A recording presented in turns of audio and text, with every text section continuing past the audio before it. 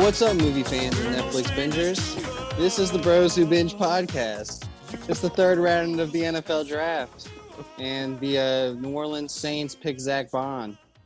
New Orleans Saints got Jameis Winston. Let's go. My name is Adam Schubert, and that's Lyndon Burton. Yeah, How's man. it going? Doing well, man. I'm actually really hyped to do this show today because I know there's not much movie news, but I'm ready to trash Chris Hemsworth's new movie. Ready to absolutely trash it. Ready to talk Dave because I got some real life stuff. Yo, that movie was too real. Or not that episode. Yeah. And that girl's speech was like all time. That just broke that. I was like, that was some real life watching the television that night. It makes you rethink like your relationships. It literally had the Linden household on edge that night. Oh man! And then of course we got to talk about The Last Dance. Probably one of the most solid weekends of sports we've ever had with the NBA draft or the NFL draft, and then Last Dance capping it off. I had to stop eating cookies while Michael Jordan was working out. I was like, let's go, Jay. We get it. Let's go, Mike. I want to put them cookies up. I was like, I can't. I gotta get right. MJ getting right. We about to win the first title. Let's go, man. MJ had me hype in the house. My girlfriend was like, you're not watching these sports live. Like, it's literally, I was like, shut up. Not even in the room. But honestly, like watching that, and I know like there's games that are being replayed right now, but I was watching some of those games and I'm like, bro, I would watch this guy. Because we never grew up, being able to watch him, coherent when we were like, infant children. On the low, I have been watching old Michael Jordan games. Like I've been. But I mean, like they're not on TV, is what I'm saying. No, I go on YouTube and just type in. Old, like I do it like once a week. I've watched Michael Jordan versus the Suns. I've watched Michael Jordan versus the Knicks. I've watched Michael Jordan versus the Lakers. I've watched some Charles Barkley games just to get ready to see, little Zion comparisons, but. Nah, man, I can't wait to talk about this week's episodes because I think it was better than 1 and 2. And we gotta talk Extraction, like we said, the Chris Hemsworth movie. But and we're playing our actor game. This week, Schubert's gonna ask me movies that he thinks Zoe Saldana, the actress I nominated, could switch out for. But we're also doing our top Quentin Tarantino movies. Are we doing top 5 or are we just ranking all the Tarantino movies? I mean, we could just do because one of them is just like you don't even talk about. So it'd be more like ranking 8 of them. But I haven't seen Pulp Fiction, so, like, that's the issue. Wait, you never seen Pulp Fiction? No. Oh, my God. All right, but we'll still do it. We'll still rank them. This will be pre-Pulp Fiction, Schubert. And I can do 7. All right. Like, I can't do 8, yeah. Well, what's the 9th one? Wait, you talking about Hateful Eight? No, it's, like, Death something. Oh, okay. Well, I haven't seen that one, so it'll be – because I've seen all – let me – pull them up because I made my list in. No, because you got Hateful Eight, The Kill Bills, Pulp Fiction. Facts.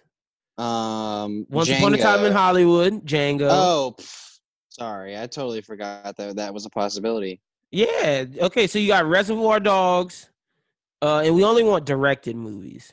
So we got Reservoir Dogs, Once Upon a Time in Hollywood, Hateful Eight, Django, Kill Bill 1, Kill Bill 2, Inglourious Bastards.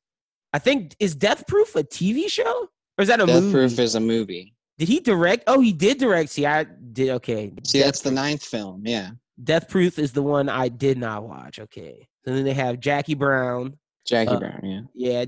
Okay. So yeah, I can rank all of these, but whatchamacallit? But Death Proof. Because he didn't direct Natural Born Killers. He only wrote that. Oliver Stone directed that. So we're just going with direction. Okay. Well, yeah, we'll just rank our Quentin Tarantino films low-key. So we got some hiccups to it, but who has seen Death Proof out there? And maybe that'll give me something to do for next week. I'll watch it and give my thoughts on it. What have you been watching this week? Because I'm still on the One Tree Hill bandwagon. I started watching Fuck That's Delicious again. Oh, dope. Bro, I was watching Fuck That's Delicious one night. And legit started cooking at 2 a.m. in the morning. I was feeling like Action Bronson in the kitchen. I was like, I got the sausage and the pasta in the bowl. Dude, I made pasta carbonara this past weekend. Pretty fire. Okay, look at you, Shabby. Getting your cook game on. What else have I been watching? Yeah, because we've been watching like some cooking stuff. Great, the British baking show thing. Is that show good? Yeah, it's pretty interesting, man. It's not as cutthroat as, your American cooking shows. They're not as brutal. Okay. But then like I said last week, we've been watching Gilmore Girls, but that's really like a going to bed kind of thing. But we're watching Listen to Your Heart as a joke. And I'm really excited about this week because it's the actual singing competition part of the whole deal. And they got like Kesha and Jason Mraz. Jordan Rogers is a judge. Okay. Why is he a fucking he was on judge? The Bachelor, and this is like a Bachelor show. Okay. I got you. I think he's there to like judge chemistry.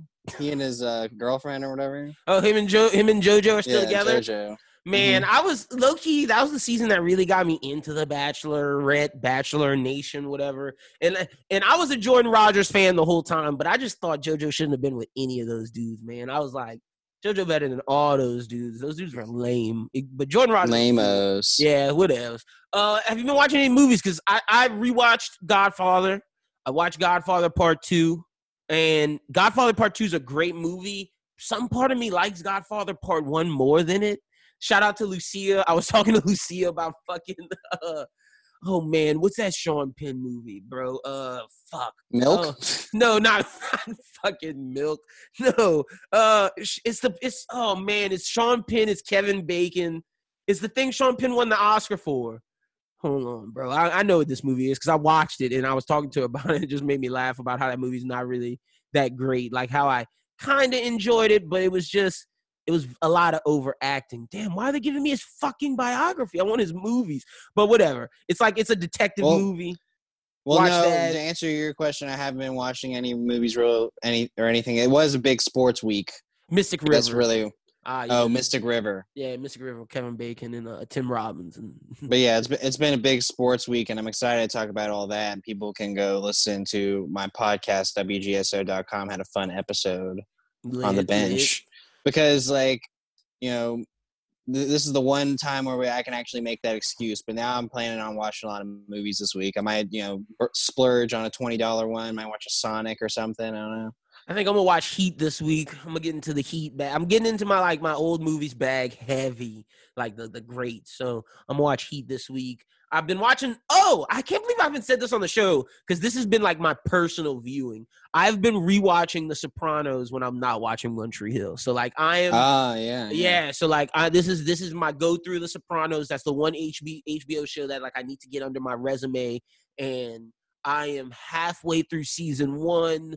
They just Tony just killed fucking the rat in Maine when he was taking what's her name? Fucking it's something with an M, but he was taking his daughter to the one who Turtle ends up getting with in Entourage. He was taking his daughter to View College. She's like super young, and it's weird to see her in that role on The Sopranos, and then like know that that's the girl that Turtle was crushing over, and he saw her since she was young as hell. It was just awkward, bro. It was just awkward seeing that. But I love, after watching The Godfather, seeing the influences of all those old mob movies on The Sopranos. And I think The Sopranos is very well done, but I will say you can see how it's the start of this TV revolution that we're going in.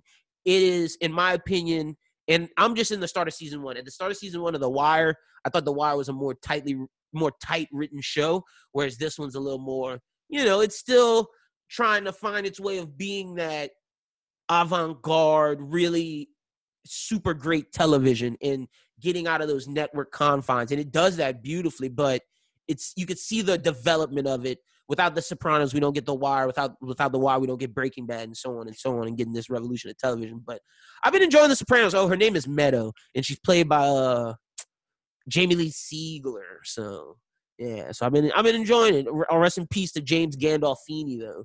Other than that, because anime's getting, bro, it's a rough time in the anime community, bro. Shit's just getting delayed. It's good for someone like me because I haven't ever watched a lot of it. So like I've been watching a lot of Naruto, but shit's getting delayed. It's rough out here. So I just been watching television, man. Like luckily these Netflix things are still coming out. And yeah, man, might as well talk about it right now because it's not really news. But Falcon Winter Soldier, Sebastian Stan said they need to finish filming like a couple more scenes. So are we getting that in August? No. Is that gonna happen, or is it gonna be unfinished? Hey, well, they finished filming some film out in like Austria or something, some Mickey Rourke World War II film. So Mickey Rourke don't give a fuck, bro. Mickey Rourke is that one motherfucker that's like, Man, fuck it, bro. We out here. I'm doing it for the love of acting, you dig? Like, fuck that shit. Yo, so I don't know if we're going to get Falcon Winter Soldier, but they say it's just like a long Captain America Winter Soldier type deal. And we might not get Titans? Yeah, I don't know if we get Titans until next year. Titans still has to film. Like, Titans was supposed to film from March to the end of the summer. We get it October. They haven't even started yet. Like, it is rough, I thought bro. you said that they had gotten everything but the last episode. No, I was wrong. I was wrong. I was super. That's Doom Patrol season 2. Oh, Doom Patrol. Yeah, Still though. Yeah, no. Doom Patrol has everything but the last episode. I was about to say Titans. I don't think I ever said that, but yeah, no. Titans. It's a rough spot right now. Batman's coming out Halloween. We never talked about that. Yeah, well, that's not on the notes, and also HBO Max coming at the end of May. I think the 27th.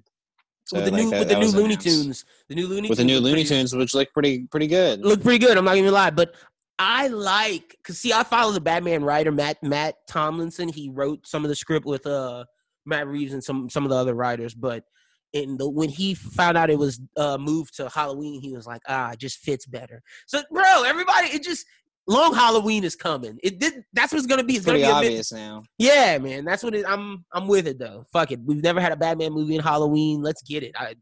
That's 2022, right? No, next year. 2021. They push it back a whole year.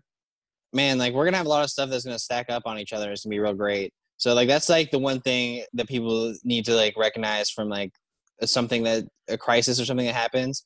Like when you get back to going back to normal, like you might just end up getting good stuff. You know? Yeah. So, but I'm ready whenever you are. Because I'm ready to get to our discussion stuff this week. But you do have some good stuff on the news. All right, yeah. Let's go ahead and jump into the news. So the first thing I wanted to talk about was a Star Wars question that was posed to me this week, where a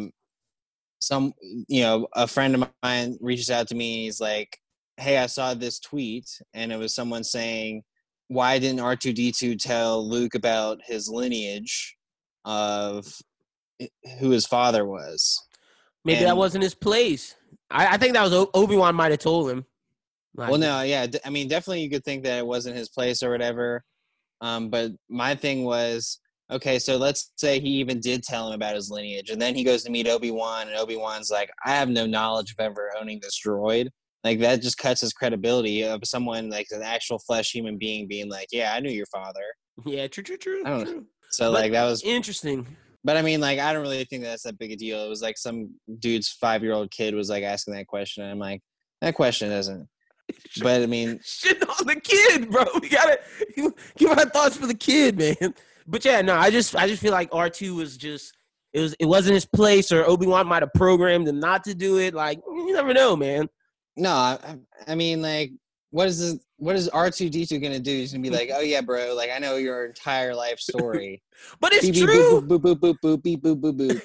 Like, I'm gonna tell you your entire life story of the first 3 movies and beep boops. Like, could have did it off screen or in the crawl. A fireside chat of R2-D2's beep boops, telling Luke the story of the Clone Wars. That's definitely what the plot needed. On the Millennium Falcon. Oh shit!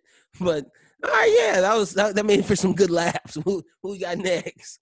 Well, the really exciting bit of news that everyone saw this week was that Avatar: The Last Airbender is coming to Netflix May 15th.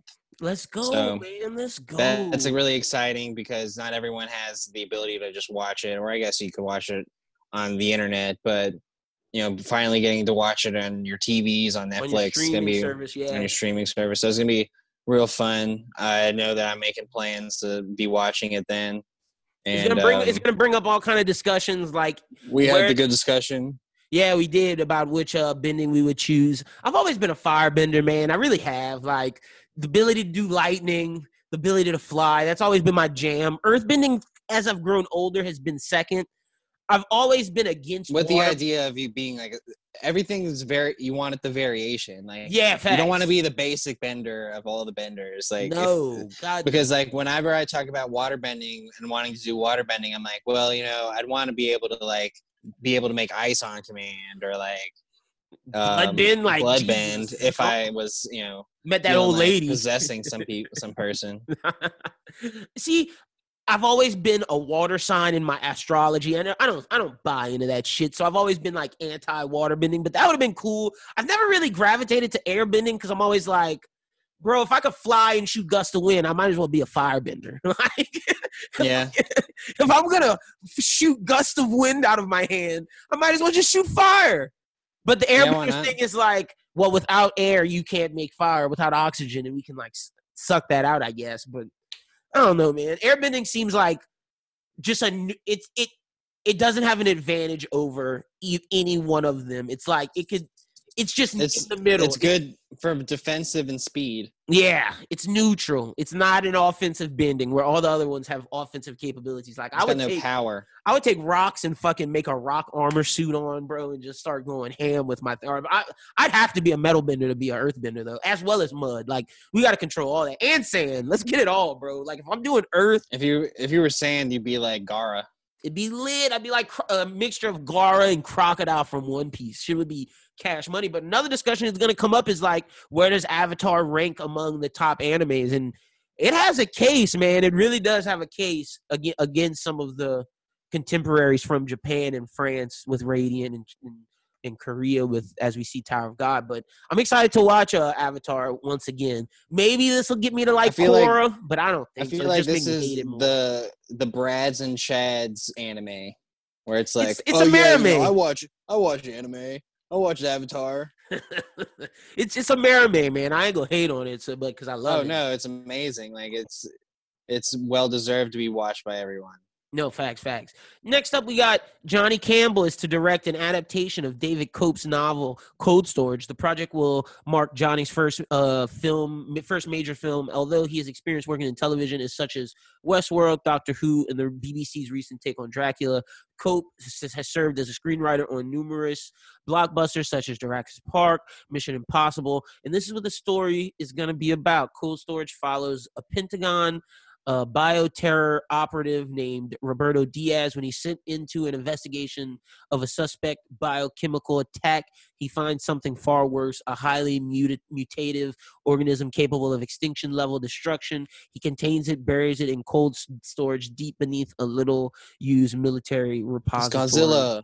All right. I need like a cast where this is going to be. But the guys worked on Westworld and Doctor Who and Dracula, so I'll give it a shot.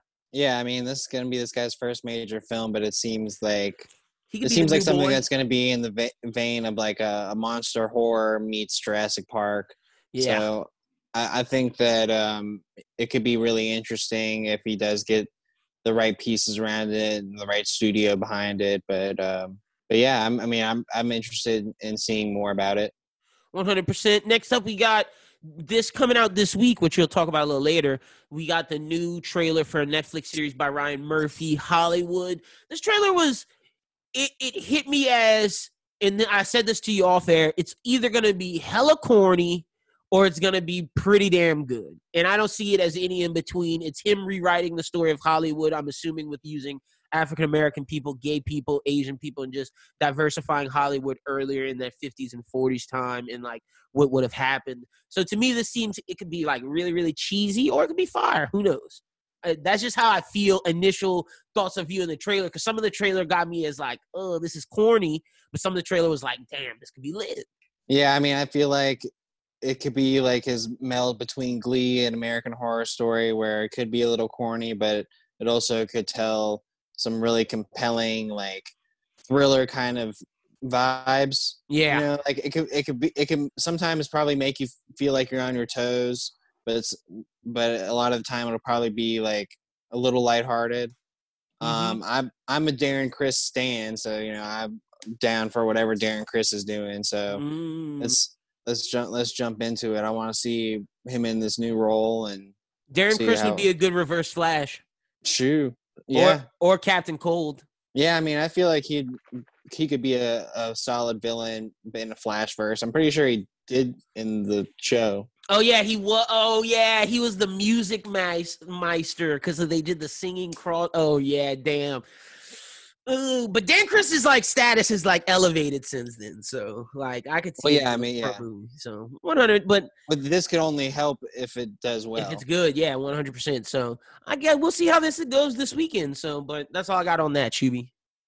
So I never got what studio was, I guess, Primary Wave, but so the Whitney Houston biopic is supposed to be happening, titled "I Want to Dance with Somebody." It's in development by the photograph director Stella McGee. The Whitney Houston estate, Primary Wave, Clive Davis, and Anthony McCartan are producing the film. And McCartan, whose credits include Two Popes and Darkest Hour, Bohemian Rhapsody, and The Theory of Everything, is writing the script. Okay, well, they better get into the crack abuse. So that's all I got to say. Well, that's what I'm saying. Like we got to get into Bobby Brown, baby, putting the rock. That's why I wanted to figure out, like, what's the studio doing this, because like they need to tell like a story. Yeah, like, they need to like. I need to know about her supposed like these biopics. Like, that's what people were upset about with Bohemian Rhapsody, was that we didn't get enough into the nitty gritty. Like, let's get into it. Don't beat around the bush. Like, I need to know about her lesbian, like, lover. I need to know about like, how much would Bobby let be told? And Bobby not with the crack shit right now. Like, Bobby is so anti. He lost his wife. He lost his daughter. Like, Bobby is anti that. Like, I remember whatchamacallit. But this is very disrespectful, so I don't think this could be used. But it could be used in the argument for why Bobby wouldn't want it to be done. But Pusha T recently, as his album cover, used the place where Whitney overdosed as like his cover, like the scene of it. And Bobby was pissed. Oh my God. Yeah, I'd be upset too. But like, and that's what I'm saying. I don't know how much they're gonna, let fly off. And yeah, what we're gonna talk about later, like there's other biopics I would love to see if you could get down to the nitty gritty before Whitney. But like, if you go tell the crack abuse and all that, cool. But if I'm being honest, I kind of got some of the Whitney side when the New Edition movie came out. I'm kind of Whitney New Edition out, like. Well, and that's my thing too, is that the New Edition biopic wasn't a theatrical release, and it was really good. Yeah, it was. And like, I would rather do that than I would try and do like this big theatrical, trying to get an Oscar kind of film. If that's what Whitney, they're trying to do. New Edition. Well, I get like who's bigger and what. Yeah, Whitney's more of a pop star, and she crossed over to white audiences more than New Edition. So I get why you want to do a biopic with her. Well, and I mean, like, this is going to be a larger discussion, especially when we talk about what to do with like sports and biopics and stuff like that. And this is something that a lot of other people who are talking, podcasters in the space, are kind of discussing, is like a lot of people really just want solid series. And to tell like a person's life story, I feel like it's just hard to do in a movie now, because we don't have to do it. We're not limited to that. So like, it would be better if it was sectioned. Yeah, tell it more so in like television, HBO series, limited series stuff, type like that, like the BET thing did with New Edition. Like, it worked really well. Like, that could be a larger conversation about how like the idea of movies the whole future could be changed, especially going through the era that we're in right now. But I think and we could talk about it now, because I think certain directors do biopics well, more so. For example, Wolf of Wall Street, I don't think could work as a limited series. But that's almost a singular story instead of like going over a person's like decades of time. Like they did though. They did go over, like, we saw him start off as like this guy with Mark Hanna. We saw him get to the place where he was doing little stocks. Then we saw him open his business. Like, then we saw his whole life, his business life, at least, as Jordan Belfort. So I think some stories work better as movies than series. So I don't want to get rid of them. But I just, you can think about that for certain things. Like, Straight Outta Compton did a lot of stuff, like. But they missed stuff though, because like, stuff. Like, you don't get the Ice Cube side of the story. And you have Bohemian Rhapsody in here, and Bohemian Rhapsody did. I like Bohemian Rhapsody too. I know they didn't cover as much as they should have, but I enjoyed the movie. So I mean, it all depends. Give and take. And I don't know much about the director, because she's fairly new. True. So we got to see what's up with this, but cool. I need more information. We got to get down to the shits with that one. Okay, well, speaking of director that we have definitely heard of, the upcoming feature from director Olivia Wilde will feature Florence Pugh, Shia LaBeouf, and Chris Pine. Solid cast, man. Don't worry, darling. Ooh, sounds like a love type film. Maybe thriller. Some, I don't know. We got more information, but the cast is solid cool. Cast. Yeah, so good for Olivia Wilde. I feel like Shia LaBeouf is really trying to get back into the good graces of getting into movies after Honey Boy. He should be a big actor. He's talented. Well, now people understand him now. So like now's the time for Shia LaBeouf to try and make his rise, and attaching yourself with Florence Pugh, who's really the up-and-coming actress at the moment. And Chris Pine, who's like hitting all cylinders, the blockbuster guy from Hella High Water to Wonder Woman to Star Trek. Like, he's hitting all cylinders. He might be my favorite. Yeah. I think he's my favorite Chris in Hollywood between Pratt and Evans. Oh, man. I mean, that's tough. I mean, they all very different. I think I go Pine, Pratt, Evans, Hemsworth. Definitely. Pratt's above Evans for sure. Evans got to give me more. Even though I liked Evans' last couple of outings where he wasn't Captain America. I'm really interested in seeing his Apple TV show that he's got going on right now. True. So, but as of now, Pratt just has more wins in my book. But what he did in Infinity War kind of put him down. And I know that's the story, but just like likability as an actor, man, it put him down. And then we haven't really seen him in a while.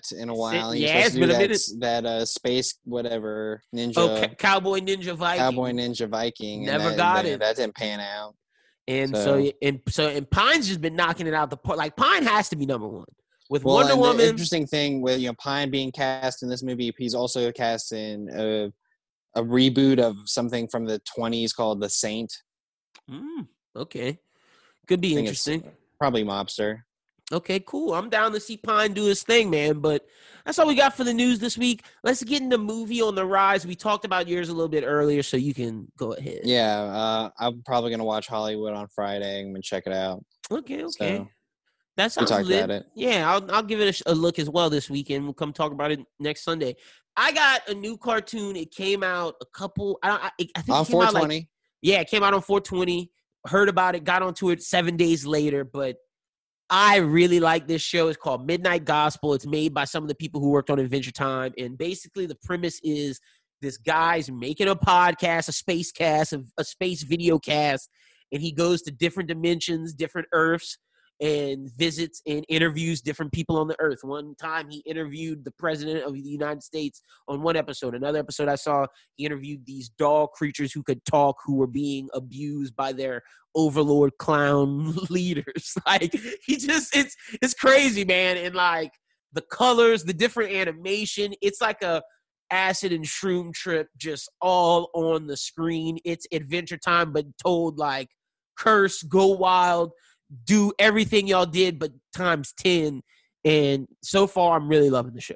That's cool, man. Like, I definitely saw this and was really interested in it. It's, taking the reins off of these Adventure Time guys and letting them really dive into a limitless That's playground. One thing I got to say about Netflix. I like the animation department in the way they're doing things. Paradise PD, we got, Castlevania, even though Disenchantment, I didn't really like season 2 as much as season 1. BoJack Horseman, we got this. They really let their animation department run wild. They let their creators do their thing. And I think in terms of original series, animation may be kicking live action's ass because there's so much live action that like the hits are sparse in it. But like Narcos was great. Ozark's great. The Irishman, like those are big things. They're big things. So, but the animation has been quality through and through. I mean, BoJack Horseman's award winning. So, I mean, they got some under their belt, but like the other stuff is just dumb humor and fun. But that's the shit I love. Like Paradise PD not winning no Emmys, but that shit is hilarious. Yeah, it is really funny. So they are doing pretty well in that, and I definitely want to check that out. But let's move on to the stuff. Yeah, man, let's get into the game before we get into the reviews. This was a really hard thing because everything I was thinking about for you, the actress you gave me, Zoe Saldana, is stuff that she's already in. Like Okay. she was one of the most well cast people in Hollywood at the moment. Like I feel like everything that she's been in has been really her, and it's not like they haven't been giving her good roles. She was in Avatar, which is going to continue as a huge franchise. One Is of I she was one. is she a good actress? Is she more physical I and think she's a little bit more physical, but not in a bad way. Like I feel like no? But I don't think her acting talent, whereas Charlize Theron can back up her physicalness with just straight up great acting. I'm not well, saying see, Zoe like the Saldana is kind a of bad stuff that I'm not going actress. to cast Zoe Saldana in is I'm not going to like cast her In like in Manchester by the Sea. no, or like Little Woman, Yeah, or no. I'm not going to do anything like that. But Or I Marriage would Story. Even consider though Scarlett Joe did Marriage Story, I just don't think Zoe Saldana could have pulled off Marriage no, Story. No. Yeah. but I would consider her in some of the other franchises because that's what I was thinking. Like she was in MCU. She was in Star Trek. She was in Oh, yes, she was in Avatar. Star Trek. Yeah. So Okay, so like I can who's totally see her being in Star Wars. She could have been a Jyn Erso. who's She better, could. her or Amelia Clark? Because I see her as in Solo. She could have been. Well, she would have been underutilized in Solo because Emilia Clarke's character is too Was much of a. I'm going to be in the shadows and I'm not really going to do anything. So like, Zoe Saldana would be like she would have been. I think she would have been a really good Ahsoka Tano if they were going to make it more serious than Rosario Dawson's a good cast for it for what you're doing, but like Zoe if you were going to Saldana's like if you're going to take it okay. to the next level. That's who you get. You get Zoe Saldana to be Ahsoka Tano. But I mean, like that's the thing. Like I just don't want to typecast her as someone who has to play like an alien character. I got to roll, and you're supposed to be giving me movies, but I just thought of one off rip. Ana de Armas's role in Knives Out. Could Zoe Saldana done that? Yeah. Okay. All right. I think she could have done that. I don't know. Is it as believable? I don't think so. Yeah. I mean, I really think that Ana de Armas is about to hit her stride in Hollywood. Like, Same. I feel like we're about to see like Ana de Armas be like big time. Yeah, like, no, I'm with you. I'm with you on that. I mean, I feel like people could play the roles that she's been doing, but who could bring it out? Yeah, I know. Okay, so give me some movies for Zoe because I picked this one because I thought it was challenging. Like I feel like Zoe's like it is very challenging, but like the thing about it is what's easy is that you can pretty much put her into any franchise. I feel like she could have been in The Hobbit. She could have played an elf. Like an elf? I feel like yeah, like, she could have. What's Kate from Lost or whatever. Her character in Lost? No, not what? Yeah. I mean, probably so, but I'm just saying, like, for her character in the Hobbit series, Lord of the Rings. Okay. Yeah, okay. But I mean, I feel like she could have been in Harry Potter. Like, as who? I mean, I feel like if that's the thing, like I don't think that she could be a set character, but I'm saying like if she had a character written in for her I feel like she would fit in the franchise is what I'm saying. Like I feel like she could fit into any franchise and like make it work. Like, can she have been in Atomic Blonde? I just don't know if I see her as like a secret agent. No, me neither. I feel like that was more for last week's person of what's her name? Gosh, I'm Lupita Nyong'o. Yeah, Lupita Nyong'o could have definitely been a secret agent. Okay, so give me some movies, bro. Like, give me some. You think she could have been in Mad Max? No, not Mad Max. Let's replace some Scarlet Rose. Could she have done Lucy?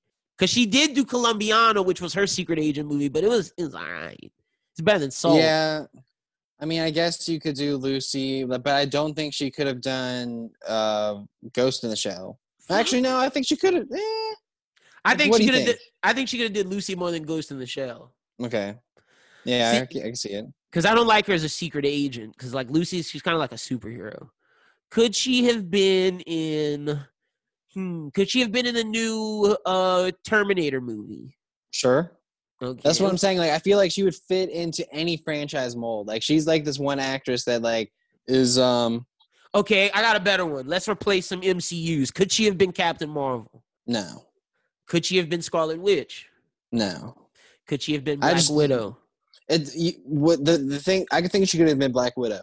Okay. But the thing with Scarlet Witch and the other one, Captain Marvel, I feel like Captain Marvel needed someone that was all encompassing, like I need someone as big as Brie Larson. Yeah, I don't know they needed a star. Yeah, Zoe Saldana's not a star. And so like they needed someone that was gonna like bring everyone in. It's like, oh, Captain Marvel played by Brie Larson. I mean, I gotta watch that movie. But like, could she have been Black Widow? Yeah, and like with Scarlet Witch, I just feel like that's way too underutilized for her. Like she didn't need to be that. Could she have been Wonder Woman? No. Yeah, no. Okay. I think she could have been Jyn Erso though. Yeah, she could have been Jyn Erso. I don't think she could have been Rey, but I mean, it's just age. No. Yeah, no. Zoe Saldana could not have been Rey. Could she have been one of either Harley Quinn, Harley she Quinn? Could have been the one that Journey Smollett played. Oh, I think she could have been both of them. Huntress and Black Canary. Yeah. Could she have replaced? Could she replace Emily Blunt in Edge of Tomorrow? Yeah. Ooh. See, I don't. Yeah, because she's more physical than Emily Blunt, but Emily Blunt made me believe it. Like, she really made me believe it. Okay. Could she?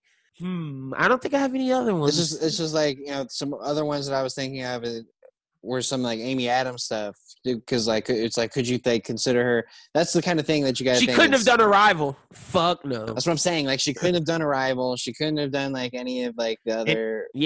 American Hustle or like, you know, anything like that. So like that's the thing. It's just really hard to put her in something that big time actresses are in. And it's not like saying that she's not a big time actress. She's more of a blockbuster actress. She's not someone that's going to be like going up for Oscars, but I mean, like she is going to be in movies that could be going up for Oscars. You watched season 1 of Westworld, huh? Yeah, was Tandy Newton's character? Yeah. Could she replace Maeve or Dolores? See, I don't know. I think she maybe. Nah, Dolores had great acting, but I feel the same about Maeve. I don't think she could have replaced Tandy Newton either, because Tandy Newton brought it. I don't know if Zoe Saldana got them chops like that. Like, that's what I'm talking. Like Tandy Newton brought it, bro. Like, let's not undersell Tandy. No, dude, she's awesome. Just like she brought it for like 5 seconds in Solo. Yeah, I was gonna say like The Preacher. That's another TV show. Could she have replaced? Could she? No. I'm not talking about Tandy Newton because Tandy. No, I know. I'm talking about could she have replaced Ruth Negga? No, she could bring it. Oh, like, Tandy?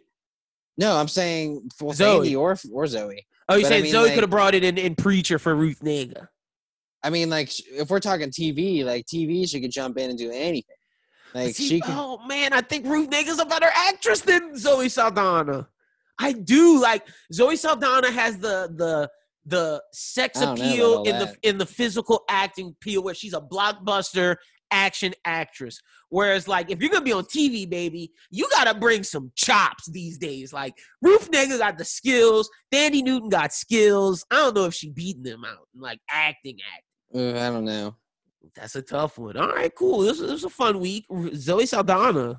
We'll see what they got going on soon. But let's get into, let's talk about Dave, bro. This week was nuts. It was tough. Okay. It was tough. It was a headache. Who was not right? In a bad way. Who was right? Who was wrong? Oh, Dave was wrong, bro. You thought Dave was wrong? Yes. Okay, let me break down why I thought Dave was right. He wasn't there. Like he couldn't give her like 5 seconds. I think it's a combination of them both being wrong. I think Dave is right first because, like, okay, you say he wasn't there, and Dave, when they go to, because the whole premise of this is Dave getting away for the weekend, going with his girlfriend to his sister. Did he get away for the weekend? Wait, let me. Or was he just in a different place? Let me do the recap, brother. Let me just do the recap real quick so I can do my explanation. So Dave goes with his girlfriend to his girlfriend's sister's wedding, and they do the whole wedding thing. And they have a big argument about Dave's commitment levels because he's signing a big record label deal at this point, and like she wanted time, and they give a big speech at the end. So that's the premise, and we don't know if Dave leaves the thing or if he doesn't leave, if they're broken up or what. Okay, first off, I gotta say this: for someone to sign a record contract of $250,000. That's a big fucking deal. Like, that's huge. That's his life's work. Like, that is fucking huge. So you have to give him some leeway with that. Next explanation. When they were at dinner with his parents, he was all in the carrot thing. Like, all of that was cute. He was talking to Pops. He was talking to Mom. It's not my fault you got a bad relationship with your family. That was the crux of the issue. It was not Dave. Granted, she wanted Dave's support for certain instances, which he should have given her 100%. But Your anger is not at Dave. Your anger is at your sister and your family. 100%. Like, yes, Dave was wrong, but you was wrong too. Like, you have to understand, my guy is there with you. You're not picking up on the instance where he is. Some things he got to handle business. He about to make $250,000 for us. Like, he's about to make it for the family. But she wasn't stopping him from answering phone calls is like the thing. Like, what was he doing? What was he doing? What did he do that was wrong? He legitimately didn't like talk, or like everything was about a song that he wanted to do. Like, even in the beginning, like little interlude bullshit thing. Like, he was just fire. Like, it was fire. Like, if that gets on an album, it at the end. When they replayed it at the end, like, that shit was fire. But like, okay, I get you. So the main problem I see with the episode is the hike. The main, like, the hike, and then like the moment with the picture or whatever. The picture. That was like where he pretty much is like about to be like, oh yeah, you know, the whole thing she's been asking for all weekend is like for him to like give a little bit of a shit about her speech, and he's about to actually give a shit about her speech, and then like the fan comes up and like wants to take the picture, makes her take the picture, and shit like that. Okay, yeah. But that's not his fault. Is that? But like instead of acknowledging that during that day that he'd fucked up, he like picked at a little tiny thing that she said of like him not being present at all, when he knows damn well that he's been present. And he doesn't have and he doesn't have to be like, what, I'm not present ever, like, you know, sarcastic little punk being like, bro, like, you know, that's not what she meant. She's just saying like, today you've not been engaged, so you need to get your shit up. What about last night when I was when me and your pops cooling and kicking, having a good time? Brownie points for every time that you do something good in the relationship? Like, no, bro, but you can't just say I'm never like the word never is that's a huge connotation. See, this is why I was upset. Kind of stuff that they always say. That upset me because it's like, yo, okay. They don't mean that. First off, I agree. He should, like, because when I go with my girlfriend stuff, I don't pick up my phone. Like, that's just me. I try not to, like, sometimes I have, but, like, I try not to. Oh, no, like, I've had this discussion before where, like, if the phone rings, I'm going to pick it up. Yeah, I got me like I'm not, but I can't be picking it up. If it's my mom, like, if someone calls me, I'll answer. But, like, text and shit, I won't really I won't respond to text. I won't get on Twitter. But, and that's why I say it was wrong. He should have been in the picture. He should have talked to her. But you can't get mad at my G for if a fan comes up to him while y'all eating dinner and wants to take a picture with him. Granted, he could have said, and I know the counter argument, but I have the counter to the counter. Why doesn't he say, "Look, I'm having dinner with my girl. We spending time right now." I got the counter. Like, the scene exactly, and I don't even think it was about that for real. It was just like the exchange that was going on. Oh no, I know. Even without the picture. But she was like, I don't want to have to take pictures of you and a fan. I want to be in pictures with you. And that to me is like, he could have said no, but like, you got to understand where my guy is. See, I get it from Dave's a creative perspective. Dave is coming up. I ain't turning down no picture with someone that wants to take a picture with me if they say they fuck with the show. But I'm not saying that was the issue. Like, it was not about the fans wanting to take the picture or her taking the picture. Like, it was about the whole exchange of like, he was just checked in for a second. That whole thing happens and he couldn't check back in. He was just like, he's wrong. He should have thinking about. He should have been.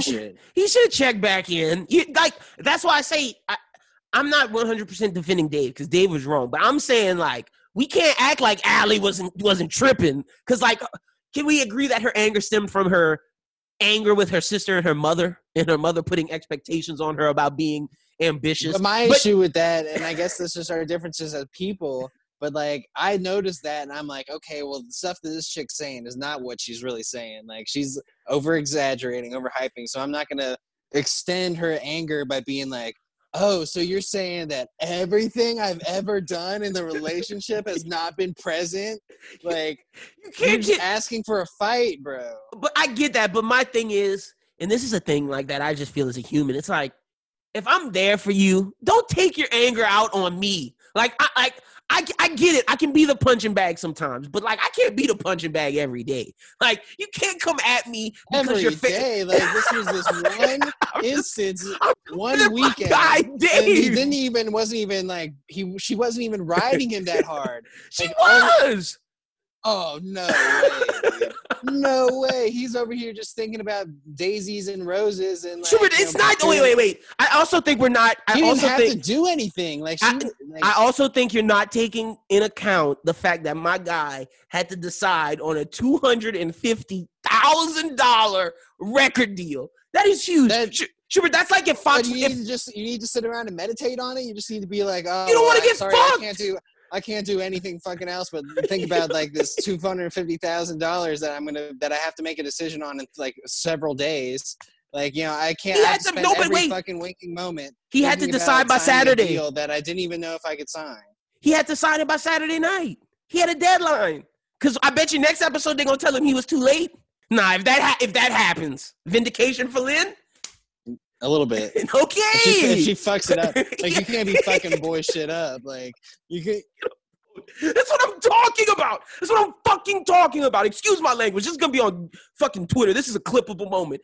Bro, like, my guy is trying to make a future not only for you, but for him and the family. Like, your parents are cool. Like, I get the fact that y'all have deep-rooted issues because your family doesn't think you're ambitious. They think your boyfriend's ambitious. They think your sister's ambitious. I get you. And don't get it twisted, ladies, because I agree with Allie with the wedding speech. You have to be ambitious with your dream, but you have to show the person you love with your time. Like, you have to give them their time. That's why I agree with Allie. But I just think if she goes about something different, Dave goes about something different. And maybe that's me giving Dave too much credit, and maybe that's me siding with the bro. But I just feel that way. Dave has shown me no reason not to feel that way. I don't know, man. I just feel like the real issue of the whole thing for me was just the argument. Like, you didn't have to make digs. Like, that's where you dig yourself in the hole. It's like, that's the whole thing that breaks people up, is that you can't, like, you know, accept certain times in the argument where you just got to you got to win.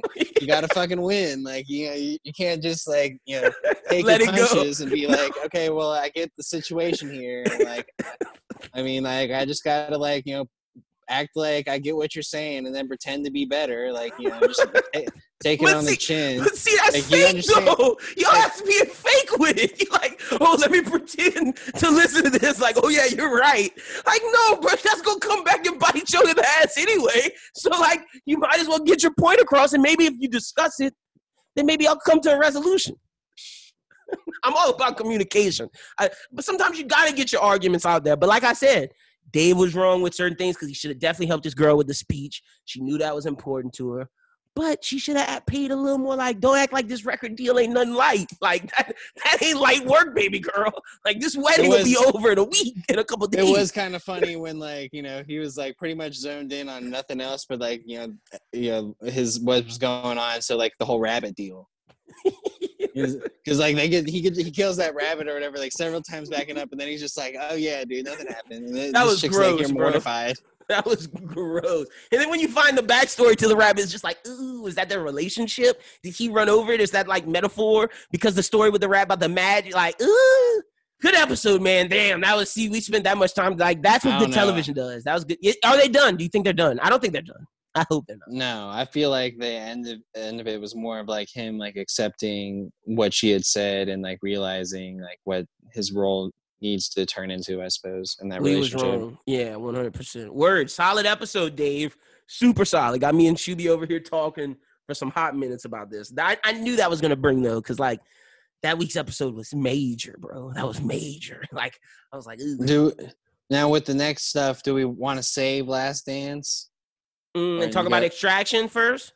Yeah, because I feel like we have a lot more to talk about with Last Dance. Yeah, we talk about Extraction. Trash. Yeah, don't watch that. Wait. I'm not going to say don't watch. It's like a mediocre action film. If you're an action film fan. If you like Gerard Butler movies. Give it a watch. But it's like a C movie, maybe even a C minus. Is it a D? No, I mean, it's a C minus, I suppose. Like, there's some really solid sequences that you're like, whoa, like, this cool. Like, in the very beginning. Like, the action was on point. There's just no story behind the action. No. And, like, they did a very bad job of, like, telling you what was going on. There was a good second, like, that opening sequence, not opening sequence, but, like, the early on time that I'm talking about where he's escaping. Like they realize the extraction's gone bad, and there's a double cross, but you don't even understand what the double cross is because you're just like, all of a sudden, what is this dude doing? Where like, oh yeah, with the homies. Avi's families, like the guy in charge of the money, like how did he but he said that though, like you have to be paying attention good because I watch everything with subtitles. Well, no, they explain it after the whole, but they say it before because he tells his wife, he's like, there's an opportunity, like when he's talking to his wife before they do the whole thing, he asks his wife. Yeah, I get that, and that's a little bit of foreshadowing. Yeah, that's foreshadowing. It was, but you don't really get the full explanation of it until like after the whole fights happen. So you're sitting there the whole time being like, okay, so what really was that? Like, why did he end up just killing all those people? Like, how can both of them sustain getting hit by cars? Also, don't like the villain of this. Like, the villain was 100% mustache twirling. It's the other drug dealer. It's the guy who was sitting. That's what I'm saying. Like, in the beginning as well, like you don't really understand like who's the actual villain here, and it's like Chris Hemsworth fighting both parties and just to save the kid. Like, it's just like.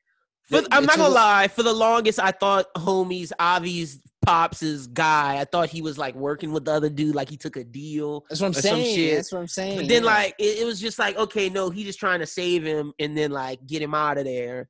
I thought this movie, and then the whole BS with what's his face from Stranger Things, like that didn't even need to be in there. Like that was just annoying. Are we talking about David Harbour taking a check? Yeah, dude, taking a check for some BS, like, and that was like, it was like the whole movie was like super loud. Like I had it like, yeah, it was really loud. But then I get this little David Harbour BS shit, and I've turned up to like 35 because all they're doing is just whispering about like their past times. Like, oh man, like, thank you so much for saving my life, but I got to double cross you, bro, because like I'm gonna die. And because they're all fucked up on pills. Because let's not act like Chris Hemsworth isn't a pill addict. Like that whole storyline, the whole time, we don't understand who the flashback he's seeing. Is that his mom? Is that his daughter? Is that his wife? Like. Well, I mean, like, for the whole of the time, I'm thinking, like, it's a son, and then it goes to the very end, I'm like, oh, that's a girl? Yeah, like, so who is that girl? We don't get no information on that. The lady who hires him is basically just a plot point, like, who ends up killing the homie, the villain at the end, randomly. Like, why'd you end up killing that guy? But whatever. So we don't get her whole thing, because the whole time it looks like when they pan to her, she's, like, double-crossing him as well. So I thought, like, she was the double crosser. There's no double crosser. The people end up just extracting him. And then he just dies from Farhad. Like, why does Farhad get the last kill on Chris Hemsworth? Lame. Farhad ends up cutting one of his fingers off for old Indian Pablo Escobar for no reason, just because he let Chris Hemsworth go. Homie wasn't even going to cut off Farhad's finger, that fucking dumbass. So, like, yeah. Jesus. And the Russo brothers... Oh, go ahead. Finish up. Oh, no. The Russo brothers, what? They're just tweeting Ken Travis or Tyler Rake, whatever his fucking last name is, beat John Wick in a fight. Nigga, if you don't get opioid addicted Tyler Rake out of here, John Wick would stab him through his freaking veins with a John pencil. Wick was fighting assassins. Yeah. Tyler Rake was fighting like children in flip flops, and dudes like wearing bare feet, gym shorts. Like he wasn't fighting nobody serious, bro. And like I guess like you could argue that he was fighting like the cops or the Bangladesh police or whatever. But how trained are they? Like, how trained are they? And they were getting their butt kicked by like some BS. And then the colonel was just dropping people like flies. His character just came out of nowhere as like an antagonist. Like, why was he sniping? So just ran. And then also, how was they show the homie as like the business mind of the drug dealers group. When does he turn into an assassin? He just starts taking niggas out left and right, fighting capable with Tyler Rake. I don't know, man. Like this movie was a hot mess. It was just action porn. That's all. It was action and gore. Pretty much, yeah. So and it was. I don't know. Any rememberable scenes besides like the fight scenes? Like there's no dialogue worth remembering. No. Yeah, no, man. It was also, I think if it's recasted with a more serious actor and they give the script a little bit of a nudging, I think this is a better movie. I don't like Chris Hemsworth in it. I just saw Chris Hemsworth. I saw. Yeah. Like, I think if this is done with like a better actor in a better script, this is a good movie. Like the skeletons to the story is good. Like it's like it's a time limit movie, like with bank heist movies, with like get to point A to point B movies. There's like it's a construct that should work. I just feel that they didn't fully flesh it out, man. Like I love the idea that it's in India. I love how these it was Bangladesh. Or Bangladesh. Well, yeah, and I love how it's in Bangladesh. But like the city that they were on, it was like very close to India and Bangladesh. Like they went inside India, took him and brought him to the other drug dealer zone. So I mean it was whatever. Code 8's a better movie. And you haven't even finished it. Yeah, I know. But that movie has the same problem where I see Stephen Amell is just Stephen Amell. Like it's some of these actors, after they do their superhero stuff, they just can't transition out. Like I think Chris Evans is doing well with it, with Knives Out and everything. That worked with him. This is the Apple Plus show. And this is just like, even Snowpiercer worked for him. Like I didn't see Chris Evans. Yeah. Like that was great. So I can't wait for that series to come out, by the way. Holy crap. Stephen Amell did a good job in Code 8, but it's like, I like this because I'm liking Stephen Amell be a little darker. But like, I don't know if I believe him as the character as much as I'm just liking the actor. And same thing with Chris Hemsworth, man. I don't think he killed it in this. Like I told you, I thought it was just Fat Thor, but instead of a fat suit, he had an opioid. Give the trailer guy all the money. Yeah, the trailer guy sold it. The trailer guy sold it. It's number one on Netflix. Like the trailer guy saved, made people watch this crap fest. So blame him. Yeah, to him. Trash, bro. That was a waste of a Friday night, me watching that. I could have watched some other movies, like Jesus Christ. But let's get to something that was fire. Last Dance, episode 3 and 4. The Rodman episode and the Phil Jackson. Well, yeah, it was the Rodman and the Phil Jackson episode. But through the Phil Jackson, you get the first title, Exploration. Yeah. So it's basically Mike getting the Pistons through Rodman's eyes, and the Pistons beating up on Mike. We see like Rodman's transition from being this well-mannered kid who was 25, who got kicked out of his house, to becoming this icon that Rodman was. Which we'd seen before through the Bad Boys. But some of it was rehashed, but they did dial in on a lot of newer things. Like the Madonna relationship. That's what I was about to say. Like the whole deal with him and Madonna. Carmen Electra. Well, yeah, but Carmen Electra, but like how Madonna kind of like opened up this new world in him, like I think actually probably made him better than what he was in Detroit, basketball wise, because like it just kind of like in a way he was being himself. Yeah, opened up his game and like his entire like emotion to being like, yeah, I mean like I'm gonna do whatever I can to like. I just want to be free and be happy and be myself. As long as I'm happy. And then eventually he gets out of there to San Antonio. Which was a miserable spot. Like, Jesus. Rodman in San Antonio. Like, it just worked out for him that he got with Phil Jackson, because Phil Jackson's this hippie.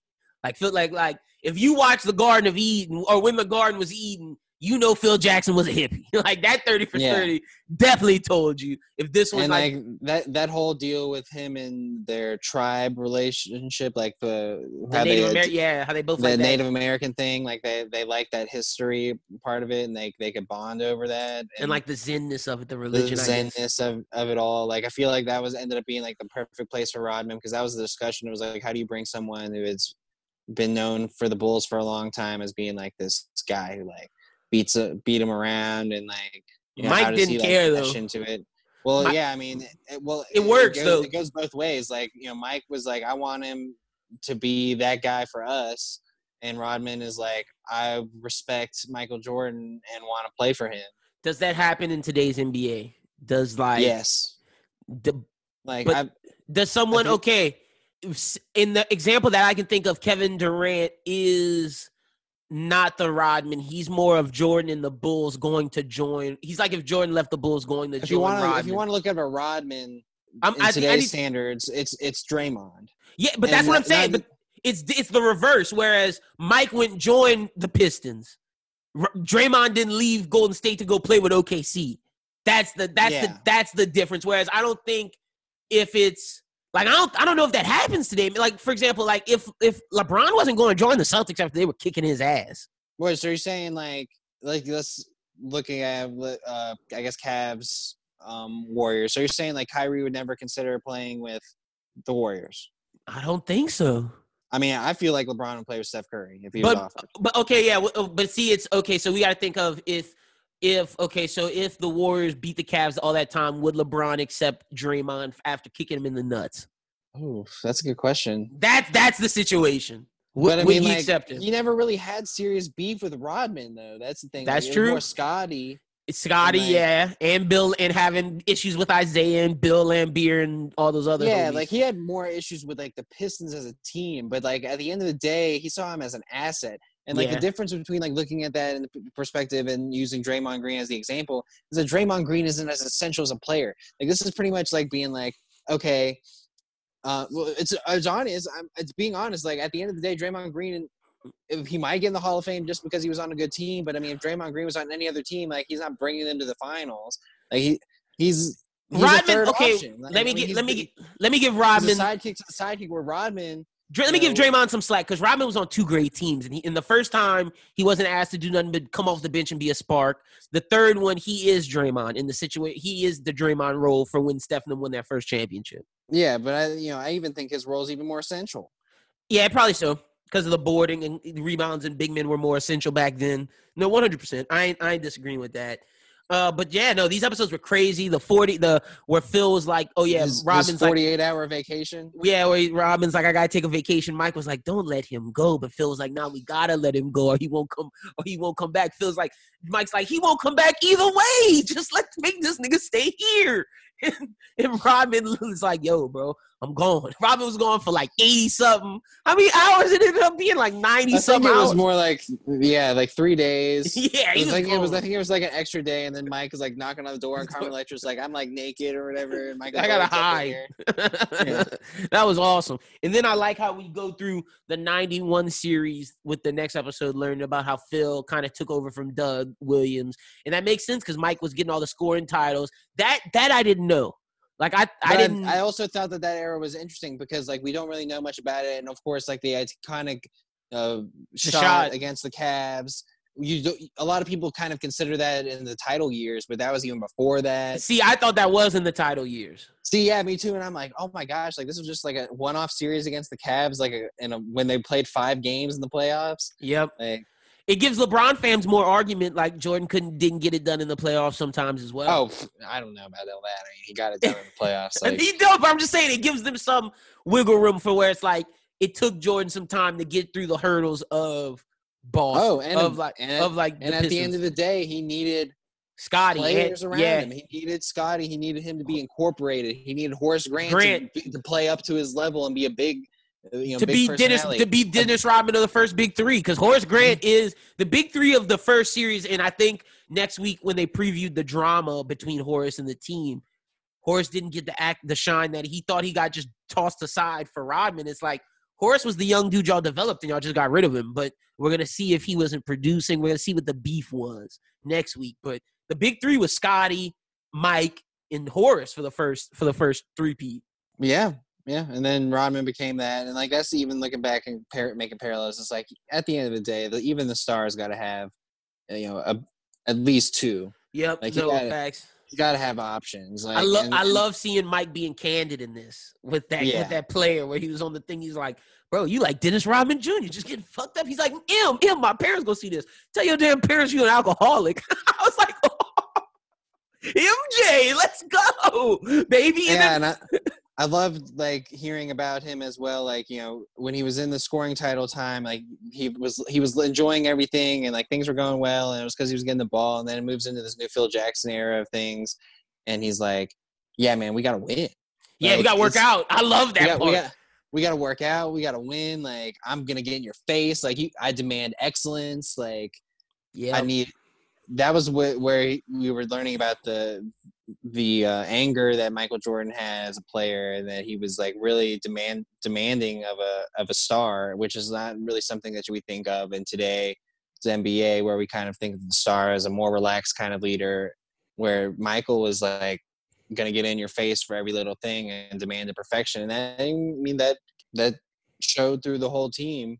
And it got them better as well. I think a lot of those players played a lot better, like Paxson and Cartwright and stuff like that, because Michael demanded excellence. Yeah, no, true.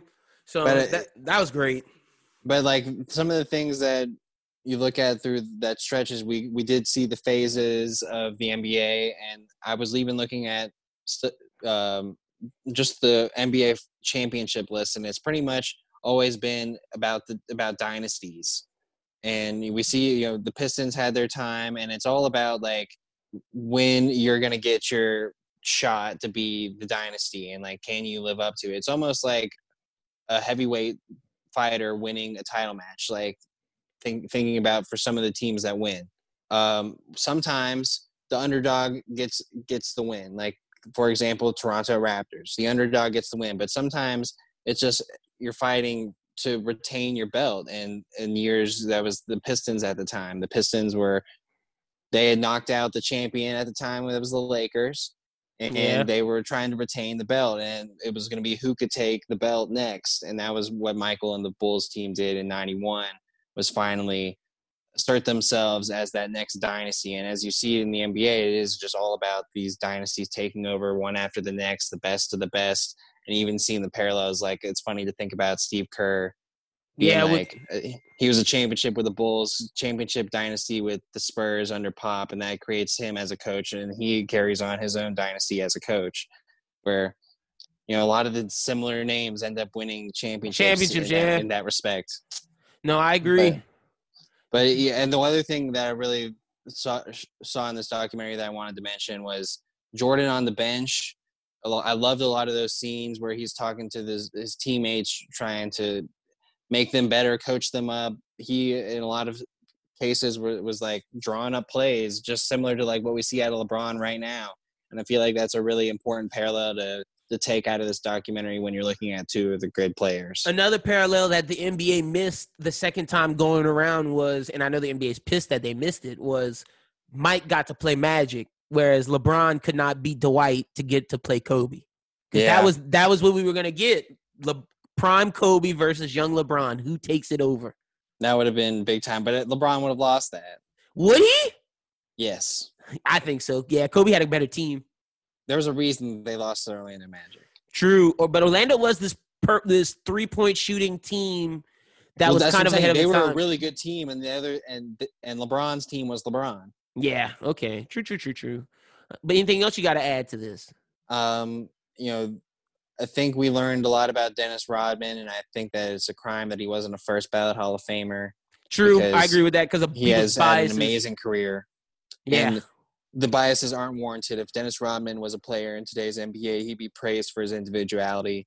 He would be. Like, I think it's very hypocritical that he would be kept out of the Hall of Fame. So that's really my stance on that. But I also believe Robert Horry needs to be in the Hall of Fame too. So. I don't know. Robert's gonna get there eventually. Just not right now. All right, so yeah, man, solid episodes. I definitely am all in on the Jordan doc right now. I am like super bought in, and I'm just ready to watch some more. So shout out to that. All right, let's get into we're ranking our Quentin Tarantino films. Schubert, I just did 1 through 8. So I just did. You can do the ones you can do 1 through 7. Oh, I guess it is 8 because of it's 8. But you haven't seen Pulp Fiction. But I forget about I haven't seen Pulp Fiction, but I haven't seen the other one. But Once Upon a Time in Hollywood makes it 8 for me. You'll see on the list. Oh yeah, Once Upon a Time in Hollywood does make it 8 for you. Yeah. Okay, wait, I gotta. All right, that's fine. This is 9. I just have to renumber everything. All right, you can start off with your bottom. All right, well, my bottom one is Kill Bill Volume 1. Ooh, you got Volume 1 at the bottom? Yeah. You don't have Hateful Eight at the bottom? No. Oh, shit. All right, that's cool. Why you got Kill Bill so low? I think that it was a good foundation for what Kill Bill Volume 2 did. And I think that when it comes to Kill Bill, I think of Volume 2 more than I think of Volume 1. I fall asleep sometimes watching Volume 1. Damn, Volume 1 has the action, though. The scene where she fights Lucy Liu and all that shit. I mean, there's good scenes in it. Like, all the movies have their thing, but I felt like Volume 2 is better. So, damn. Okay. I ain't mad at that. All right. All right. That's cool. Wait. Okay. So I'm trying to redo my thing. I feel like I'm missing a film. Oh no, I'm not missing a Jackie film. Brown. No, I got Jackie Brown in there. I'm not missing a film. Okay, I think I'm right. I think I'm good. Okay. All right, cool. At number 9 for me, I have The Hateful Eight. That's a movie that just put me to sleep. The All in One Room thing, I just expected something differently, and I just thought it was a letdown of a film. And maybe that's expectations for me. Maybe I need to watch it again. But to me, that film was just a boring Quentin Tarantino film, and that's something that I just don't come to expect is a boring Quentin Tarantino film. So yeah, that's the one I have next. So I'll talk about it. I mean, like I actually really enjoyed Hateful Eight, but I mean I enjoyed Kill Bill Volume 1 too. I mean, but it does tend to drag. What was good about Hateful Eight to me was that there was a lot of times where I didn't see anything coming, and it kind of like hit me. I think it was just one of those things where at the first time when you watch it, it's really great, but it's not rewatchable. yeah, it's not. It doesn't have that rewatchability.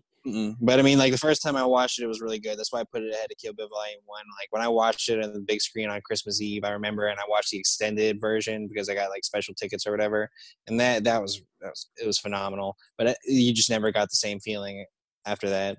All right, yeah, no, I'm with you. I'm not a big Hateful Eight guy. For me, at what's your number? 7. That was Hateful Eight. Okay, so that's your number 7. All right, Yeah. My number 8 is Kill Bill Volume 2. That one, I'm more of a Volume 1 fan, but Volume 2, you get the payoffs. It's just more conversational based than action based. And for me, I really love the action base of Volume 1. That's why I have it ahead at number 7. So that's just one right up above the other. Yeah, I mean that's where I had come in with Kill Bill Volume 2 next at 6. Okay.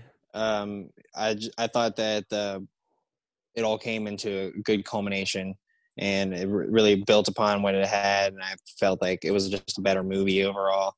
Like just the way that it was a film. Like I think when you were talking about Quentin Tarantino, you kind of get his evolution, and I think this was just another piece of his evolution as a filmmaker, where it just like him evolving as a director from 1 to 2. It's growth. Okay, I'm mad at that. And number 6 for me, this is where it gets tough because my 6, 5, and 4, I'm struggling where I want to put it. And man, okay, so at 6, I'm going Reservoir Dogs. I'm going his first feature-length film. I got to go 6 with Reservoir Dogs.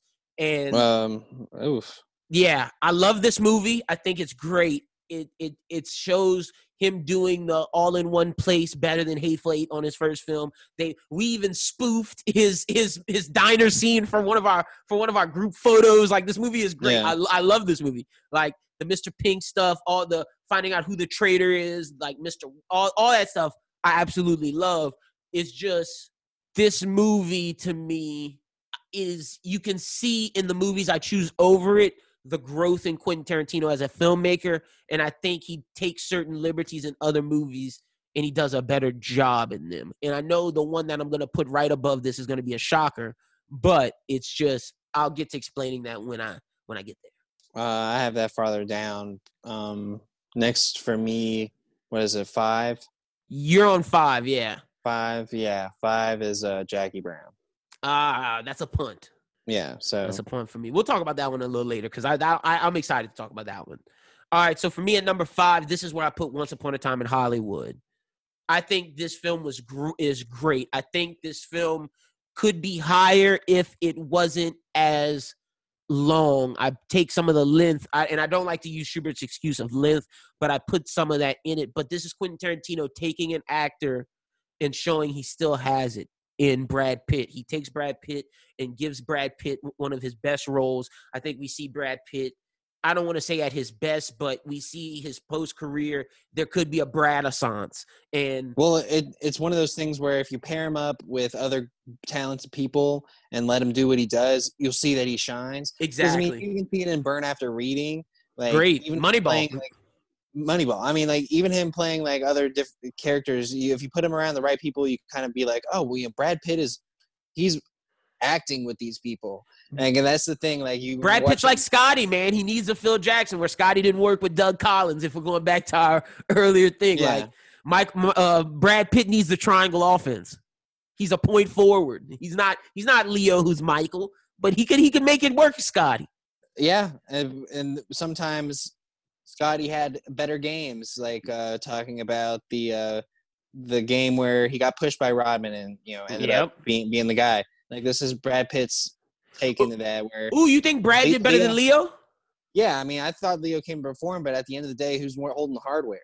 True, it's Brad. Yeah, and look, I think Brad. Excuse me, if I don't know if y'all caught the burp, but Leo acted as multiple roles in this, and we started off where it's like it's this guy who is he was the anchor. But see, the thing is, he starts off as this guy who's peak in his career. Then we see his fall into like being an outcast. We're seeing him fall in Hollywood. Then it goes back to his bounce back of if after this murders with the Manson family, if he goes into this movie with, I forget the director's name, but the famous Polanski. If he does the Polanski movie, does he on the uprise? Where Sharon Tate's career is the direct opposite, where we see her as the startup, and we're seeing her see the beginnings of her career. That's why I don't think she's in the movie what I'm as saying much. is that he's the anchor of the film, is in like DiCaprio's bringing it. Yeah, true. He's bringing it, and like he's carrying the thing along. You're interested, but what made the movie like peak Brad Pitt. Yeah, and, Brad Pitt comes in and steals the screen in certain cases, and you're like, oh man, well I'm watching this. I mean, like Rick Dalton's doing good, but I mean, like I want to know what Brad's doing over here, and he kind of just adds like this extra flair, which is what boosts the movie in a sense. Like it makes it so much better because of the performance that he gave. A lot of memorable scenes, like, for example, when Brad's rolling the acid lace joint, he's talking to the dog, and he's like, I'm about to smoke this, about to get high, and then you see the Manson kids in the car, and she's like, we're about to do it, man! Fuck the establishment, man! Like, love that scene. And then at the end, when she gets her face bitten off by, like, the freaking dog, and that was a great action scene, the only action scene, really. Another good moment is the Bruce, even though this was controversial, I like the Bruce Lee moment with Brad Pitt. We see it's just Brad Pitt's interpretation, so we don't know if it's the truth or not. It could be Brad Pitt telling a fib because it's from his interpretation. But I enjoyed that scene. I also enjoyed the scene where Brad goes to the manor for the first time, where he goes to the man, like and I thought he was gonna die there. Like I was ready to see him bite the dust. I mean, that's what I'm saying. Like a lot of these moments that you think of with Brad, but you can even go to some scenes with the other two anchors of the film. And like, I really enjoyed the scene of Sharon Tate watching her film. The movie theater. Yep. That was a really good scene, very powerful. And on the flip, like, I like Leo talking to Pacino. I like Leo talking to Pacino. I like Leo talking to the kid. Yeah, Leo talking to the kid was great. And I like Leo on his European excursion and the whole like speed up of that. Like that was a whole interesting take on the film. And like even the back and forth of him of showing us doing his stuff on film versus him off the camera. Like there was a lot of really good filmmaking moves and like risks that Tarantino took, which makes this a really high film for him. Like, I even like 5. I put it at 4. Oh, okay. So you got it next up. I even like the Timothy Olyphant scene with Leo doing Bounty Law, where he doesn't remember his fucking lines. He's like line, and then when he gets it, he's like, "I'm Rick fucking Dalton." That's why I got it at 5. That's why I put it over Reservoir Dogs, man. I think this is Tarantino having fun. It's him taking a lot of risk in telling a movie of just Hollywood, and we seeing the different levels of an actor on the rise. And it's basically a love story to Hollywood of him showing two actors at two different points in their careers. He just uses the Manson murder as a backdrop. Yeah. Because, I mean, I remember when we first heard about this, we were like, are we getting, like, this like a action-y? Yeah, like, kind of thing. What are we getting? And then when the movie starts and you start watching it, it's like, oh, halfway through the movie, I forget the whole Manson family was in it. Like, I'm like, oh, what? Then it what we thought was going to be a story about the Mansons was more a biopic of a fake actor. Yeah, exactly. So that's why I have it so high. So you have it at 4. Cool. Yeah. Okay, so that was my number 5. My number 4 is Jackie Brown. I have Jackie Brown at 4 because I feel that this film is very underrated. I think this film takes a cast of characters with Samuel, with Chris Tucker, with Pam Grier. Chris Tucker's good in that movie. With Robert Forster. I think this film is just a good characterization of just different people, different great actors coming together. Robert De Niro's in it. I love seeing Max Cherry, Robert Forster, and Jackie Brown's relationship. I love seeing the relationship between Robert De Niro and Samuel Jackson when Robert De Niro kills his Samuel Jackson's like pimp girl or whatever. He's like, I had to, bro. She was just fucking annoying. It just shows these different life points of views and just crime in that era of when you could bring stuff on an airplane. And I just thought this was a great movie with a lot of memorable scenes. A great film, and the reason I put it back at 5 was that it was a pacing thing, and then it has to do with filmmaking and experience and where he was in his career. The movie was great, but there was a slower pace to it. But I mean, I like the pace of this more than Once Upon a Time in Hollywood. Funny enough, and that's our flips, because you have it at 5. You have Jackie Brown at 5. I have Once Upon a Time in Hollywood at 5, and you have Jackie Brown, and you have Once Upon a Time in Hollywood at 4. Interesting, yeah. So it's not that far off, and I just really love seeing both of those movies were very actor driven. Facts. I think the actors really drove this film. I think the cast really makes it work. They have a lot of memorable scenes in this where Robert De Niro smoking the joint with that girl for the first time, and she's like, "Are we gonna fuck?" And he's like, "Oh, I didn't know if we could." And then I like the Chris Tucker scene where Samuel L. Jackson kills him, and it just great scene. I like when Samuel L. Jackson goes to meet Robert Forster for the first time, and he meets Max Cherry. I love the FBI stuff with Jackie Brown for the first time. Oh yeah, fucking Michael Keaton's in this movie as the FBI agent who has a crush on Jackie Brown. Yeah, I totally forgot. But yeah, no, this is very actor driven. Not a lot of action, and I think they have two of my favorite Quentin Tarantino characters with Beaumont Livingston and Ordell Robbie with Samuel Jackson and Chris Tucker. Yeah, I mean, I don't have much more to say on Jackie Brown. I've only honestly seen it one time. Seen it twice. Two and a half. The first time, I don't count. That's the half. But, okay, so that's my number 4. That was your number 4 was Once Upon a Time in Hollywood. Yeah. So what's your 3? Number 3 is Reservoir Dogs. Okay, Reservoir Dogs. Nice. Let's talk about it. I had it at 6, but I love this movie. I mean, I just think that the script was on point. It's like what you said with Hateful Eight, that it kind of is centered around something, but like I feel like in this case, it was more surprising than like being led by the people of that film in the room. Like I think that movie relied a lot around star power, where Reservoir Dogs ended up like a lot of those people we know are kind of big now, but at that point, Steve Buscemi was coming off like being kind of a he at that point. That was like a role making for him. Tim Roth, and then that was Harvey Keitel after mob movies, and that was honestly. That's Quentin Tarantino doing what he did for Brad, and what we're going to talk about for another actor with Harvey Keitel. Yeah. And so, I mean, Reservoir Dogs, I think, had an impact on pop culture, had an impact on films, just based on its existence. No, like I said, bro. So that's why I think it was as high as it was. We used it as a picture idea for our company. Like, that movie is iconic. The suit stuff, just a great movie. I just think it I understand why you have it in its top 5. I think if you saw Pulp Fiction and saw Jackie Brown again, you might move it out your top 5. That's fair. So, and I think it's a top 6 Quentin Tarantino film. I think it deserves no lower than 6, and I'm mad if you put it above 6, but I just feel like the ones we're about to get to are just great. And my number 3, funny enough that I just mentioned it, is Pulp Fiction. Want to talk about iconic films. Want to talk about iconic scenes. I think the other 2 for me is Quentin Tarantino hitting his that's him at his best. I think this is him almost at his best. I think it's him right before him getting to like his moment with these other 2 films, and iconic scenes of John Travolta in the diner with in the Hollywood Planet Hollywood style diner, the Elvis style diner with Uma Thurman, the scene with Bruce Willis and Marcellus Wiley getting raped in the fucking thing where they're all together and Bruce Willis owes Marcellus Wiley not Marcellus Wiley. Is his name Marcellus Wiley? I don't think so. It's Marcellus something because Marcellus Wiley is the homie from Fox Sports, but it's Marcellus something. It's it's Marcellus Wallace.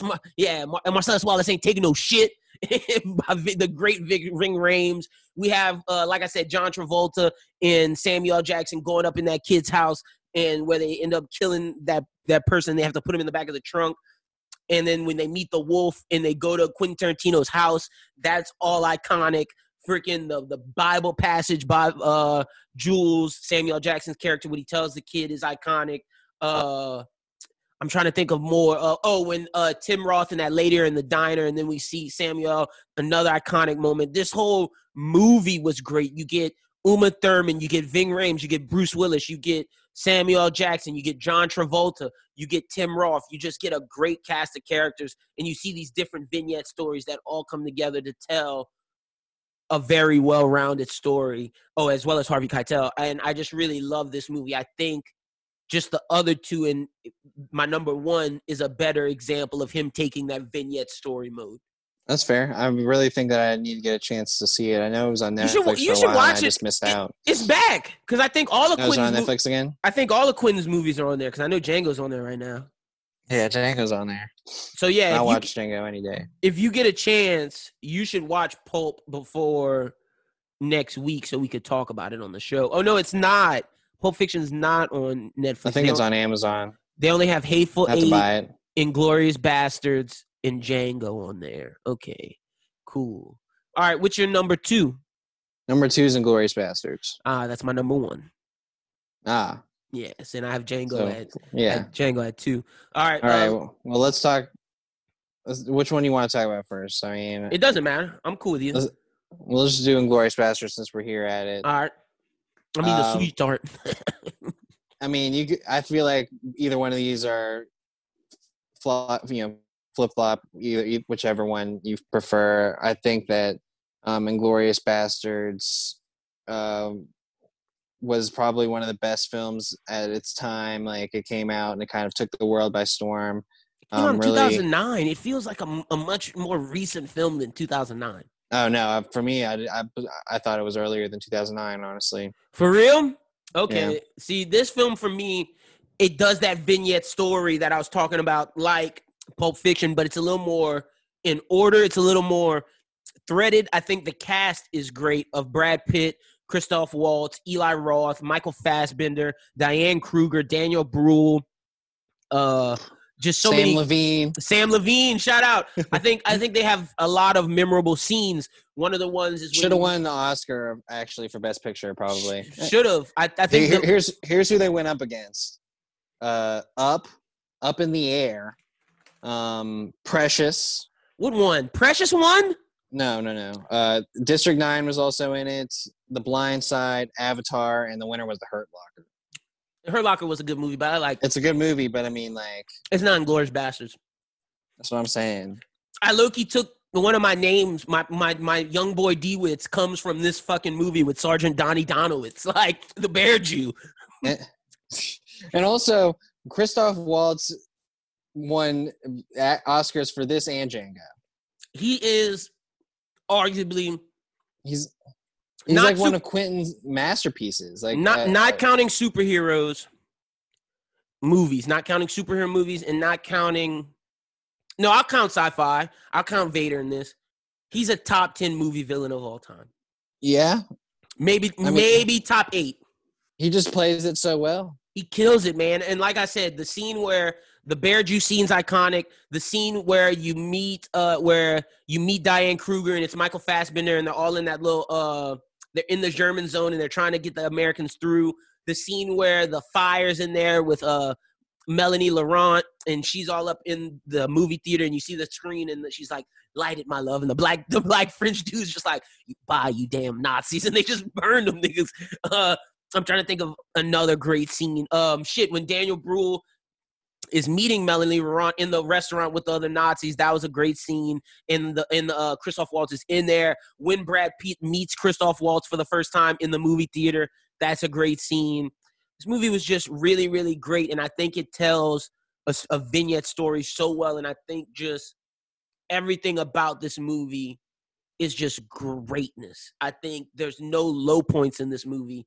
And like Schubert said, some days I put Inglourious Basterds 1, some days I put Django 1, and today's one of those days where I have Inglourious Basterds 1 and Django 2. But Django's a great freaking movie and also has Christoph Waltz in it, but as a hero. It has Leo in one of his best villainous roles. And, well, for me, I think it's one of my favorite Leo roles ever. I mean, it's definitely not his best ever, I'm going to say, but it's personally like one of my favorite roles he's ever done. Ooh, we should rank Leo movies next week. Yeah, we could consider that. Or Leo roles. I haven't seen like Shutter Island, so I don't. But, if we're moving to Django now. Mm-hmm. I mean, Django just like hits on all cylinders, and it really like honestly is a hard movie to try and put out there, especially where I feel like we were having a lot of real racial tension time in 2012, and you're gonna put out a movie about with the KKK in it and all this stuff, but like it found a way to like make that story, Shine. Shine and like completely change the idea of this is the only slave movie I like. Time period, like 100%. And funny enough, it was supposed to be Will Smith. He was gonna do what he did for Travolta, what he did for Keitel, what he did for Pam Grier and Jackie Brown and Robert Forster, where he takes these actors and brings them back up. And this was supposed to be Will. Funny enough, it was Jamie. And I'm glad it was Jamie more so than Will. Well, yeah, I feel like Will wouldn't have played this right. It's one of those things where if we were going to play the actor game with Will Smith, like I just don't know if Will Smith could have pulled off Django. Nope, couldn't have. And he's a great actor. I think in our best black actor bracket, I had Will Smith finishing higher than Jamie Foxx. But Jamie Foxx was just the guy to pull this off. I don't think Denzel Washington could have pulled this off either. I just think it just works so well with Jamie. He's the right tone of like, I don't give a fuck. He's the right action level of it. He just fits this character perfectly for Django. Leonardo DiCaprio is great. Like, talk about memorable scenes with Samuel Jackson telling Leonardo DiCaprio, who's getting played for a sucker, when they first get to the plantation, and Samuel Jackson sees Jamie Foxx on a horse, and he's like, "You gonna let this nigga talk to me like this?" And it was just all this, the house nigga shit, all that shit was just hilarious. Samuel Jackson, iconic character in this. You got Walton Goggins. You got fucking Jonah Hill, iconic as the Ku Klux Klan person whose eye holes didn't fit. The only problem I have with this movie and why I put it lower than Inglourious Basterds, let me see if you agree with this. I think the beginning is flame. I think the end, when you get to Leonardo DiCaprio's flame, the middle's kind of slow. The middle's with the good. Brittle Brothers? It's a little. Oh, dude. That's I like Big it. Daddy? That's the part I ranked like the slow part. Oh no, dude! Like that's all like really good stuff and building up to how Django becomes that guy, become this cowboy. No, like, I agree with that. See the come up of him becoming the cowboy in the montage, but now you're like, oh well, this dude's like ready to take on the world now, and he's defeated his past. And I'm more so talking about with the KKK homies. But that's a funny scene. It is, but I just think that middle section is slow.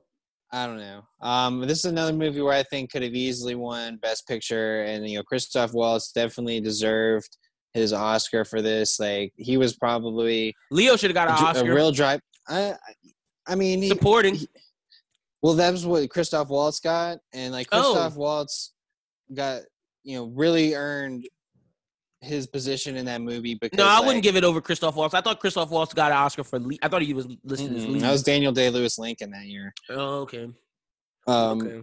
But the movie that won Best Picture that year was Argo, so it is hard because Argo is pretty freaking good. I can't really argue too much with Argo. Yeah, I'm not gonna say this is that just comes down to opinion because Argo's a great movie as well. Yeah, so I ain't mad at that one. This was a hard year. Like that's the thing when you look back at some of these Oscar years and you're like, oh man, like some of these movies are like fire. Like, this was Argo, Django. I gotta say Life though, of Pi, Lincoln, Silver Linings Playbook, Zero that's a Dark good 30. That's a good movie year. Any one of those, I wouldn't be mad at that. But I will say to your Brittle Brothers point, I think when Jamie first goes into the slave, when he first walks in on the horse and the slaves are looking at him, I think that's an iconic scene. So, it's iconic. Yeah, I think that's iconic for sure, and I think that's a impactful, memorable Django. scene. Yeah, that was a great soundtrack. Ooh, I will say this: best soundtrack for these movies, I would either go Django, Jackie Brown, or Pulp Fiction. Because Jackie Brown uses a lot of the 80s, like I was gonna agree. That's with my Jackie Brown. Jackie Brown is great. Like that, I still listen to one of those songs on the daily. Oh man, I'm gonna pull it up while you talk. But that. Oh yeah, Jackie Brown definitely had a solid. It was a lot of like that 70s funk, music. yeah, 70s that funk that really brought it in there. And like Bobby Womack, man, it has the across 110th Street. That's my jam, bro. That's that Jackie Brown soundtrack. Pulp Fiction has like some 50s, 60s, like just good vibes, and then Django used rap, bro. Like Rick Ross has a verse on the on the Django. I gotta applaud Quentin Tarantino, man. He is still. It was another one of these things where, Hateful Eight is like considered the Western for Tarantino, but like this is the Western. Yeah, it is. Like this was a Western, and it was a Western that wasn't told in like your typical we're out in the desert or we're out in like Texas or whatever. This is like Deep South. We got people coming out, bounty hunters doing stuff in like places where you've never seen bounty hunters doing anything. Mm-hmm. I'd say Django's his Western, Inglourious Basterds his wartime movie. Yeah. Kill Bill is his kung fu movie. Once Upon a Time in Hollywood is his period piece. But a lot of these are period pieces, but his period drama piece. Reservoir Dogs and Pulp Fiction is his gangster movies. I mean, Jackie Brown is like his attempt at paying homage to blaxploitation films while making a classic hood movie. Like that's what Jackie Brown, like Jackie Brown is amazing. That's why I have it so high, because what he did by using Pam Grier, by using Robert Forster, by taking his cast, he just shines so much. Like, man, best casted Quentin Tarantino film. Which one you think is the best casted film? Might not be the best casted. Best casted, but see, you haven't seen Pulp Fiction because that's one that's up there as well. I mean, people casting for their roles and like how they did it. Man, best casted. It's hard because like the core of Django's good and the core of Once Upon a Time in Hollywood. That's what I was gonna say. Yeah, Once Upon a Time is up there, but like Once Upon a Time side characters are pretty good too.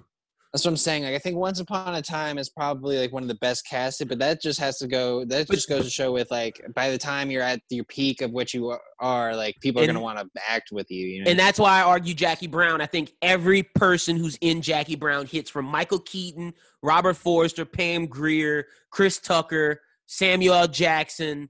If I'm missing any, Robert De Niro. I think that's a beautifully casted film. Django's great. So is Inglourious Basterds, but I don't know if I'd say those are, because Inglourious Basterds has Michael Fassbender and Daniel Bruhl and Diane Krug. Like that's a great thing. But this has Kerry Washington, Leo, Christoph Waltz, Jamie, Walton Goggins, and fucking Jonah Hill. So to me, if I had to pick his best casted, I'd say Pulp, Jackie Brown, and Once Upon a Time in Hollywood are top like that. They are in that one range, and then I put that's like tier A. Django and like Django and Inglourious Basterds might be tier B, and tier C is like what you got to consider with the Once Upon a Time too is the young ones too. Like Maya Hawke plays she's in it. I wouldn't really say she plays the best role, but Austin Butler really showed up for that movie. Who's about to be Elvis, man.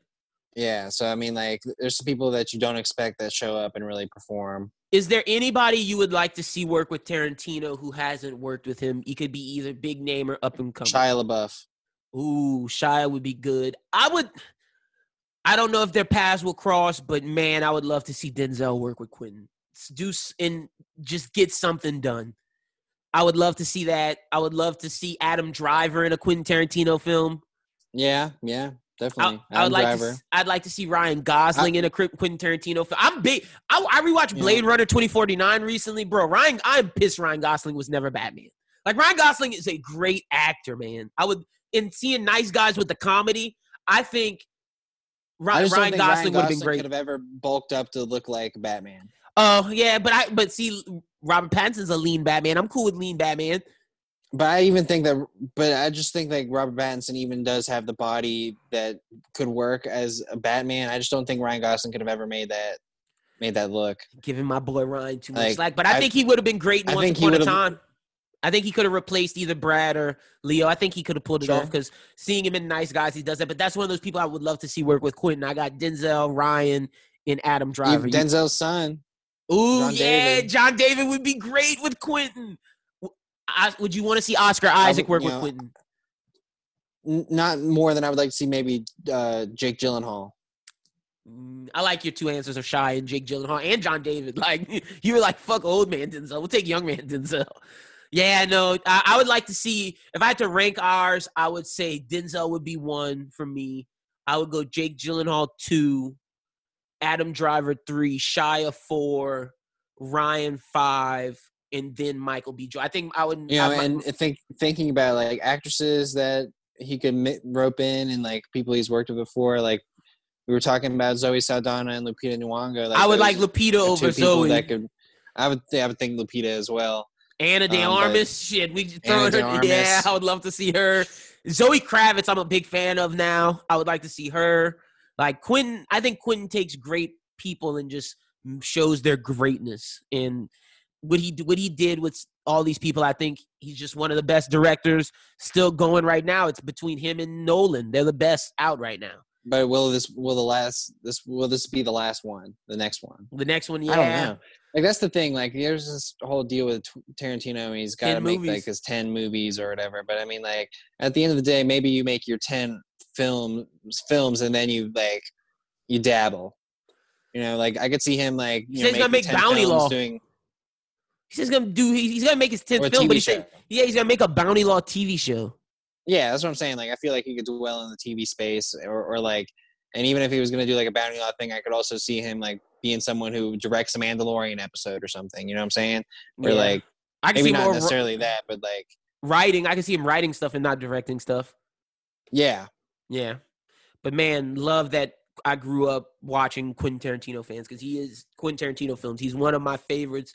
He's up there with Nolan and Scorsese for me. And any day of the week, I say a different one of those three. I think they're the GOATs for me. They're my. If he would have taken over franchises, we always hear about the Star Trek thing. Like, what franchise could he have worked in? Could he have done? Funny enough, I think a Quentin Tarantino Batman movie's crazy. I think it's nuts. I think it's nuts. Like, I think it's fucking nuts, and it might be amazing. There are three very different ones that I think I would like to see him in the Bond universe. Okay, that's interesting. But there's three franchises that I really think would be interesting, and they're all very different. You know, of course, like, I'm drawn to Star Wars. I think that he could have told I think he could have made a Mandalorian kind of movie where it's just like, you know, your Star Wars Western. Yeah. Yeah, kind of like a Star Wars Western. I think he could have done that. Like a Cowboy Bebop. Like, if he, you know, did a Cowboy Bebop movie, that would be so fire. I know I'm putting that in your head now. Oh, man, I can't believe I didn't think anime. Shit. No. Bro, if you make me count anime, I would love to see Quentin Tarantino's Trigun or Black Lagoon. Like, exactly. Like, getting with a female actress to be Revy, like getting him with like Karen Fukuhara doing a Black Lagoon with Samuel L. Jackson as Dutch. You could get Tim Roth as the blonde homie, and then get Henry Golding to be the young Asian. Oh no, bro, like, that would be lit. He could tear some stuff up in that world. In the anime world, he definitely could. That's his bag. You know, doing like space western kind of things, and the other one, a space western would, like, even if he does an original film, a space western would be dope. I would like to see his 10th film be sci-fi in some form or fashion. You were talking about Batman. I think like what Quentin could have done and completely kind of changed the direction of the film, because I mean, it was a good film, but like if we wanted to take it seriously, he could have done Deadpool. Oh, damn! See, I thought you were gonna say Joker. because I think Quentin Tarantino makes a good, interesting. That's interesting, Joker. but like, imagine if we took Deadpool and like took the Ryan Reynolds tone out of it and completely like made like a badass assassin, like who is quippy. Like, I think that he could have done that. And then this other absurd one is if we wanted to give him his own like monster movie kind of take, I think he could have done a crazy Jurassic Park. Oh, see, I like yours. Okay. Yeah, I don't know if I'd want to see him in the superhero universe anymore. I think the best one you said was the anime one. I think Quentin could do some crazy shit in the anime world. Like, doing some live action shit. That would be amazing.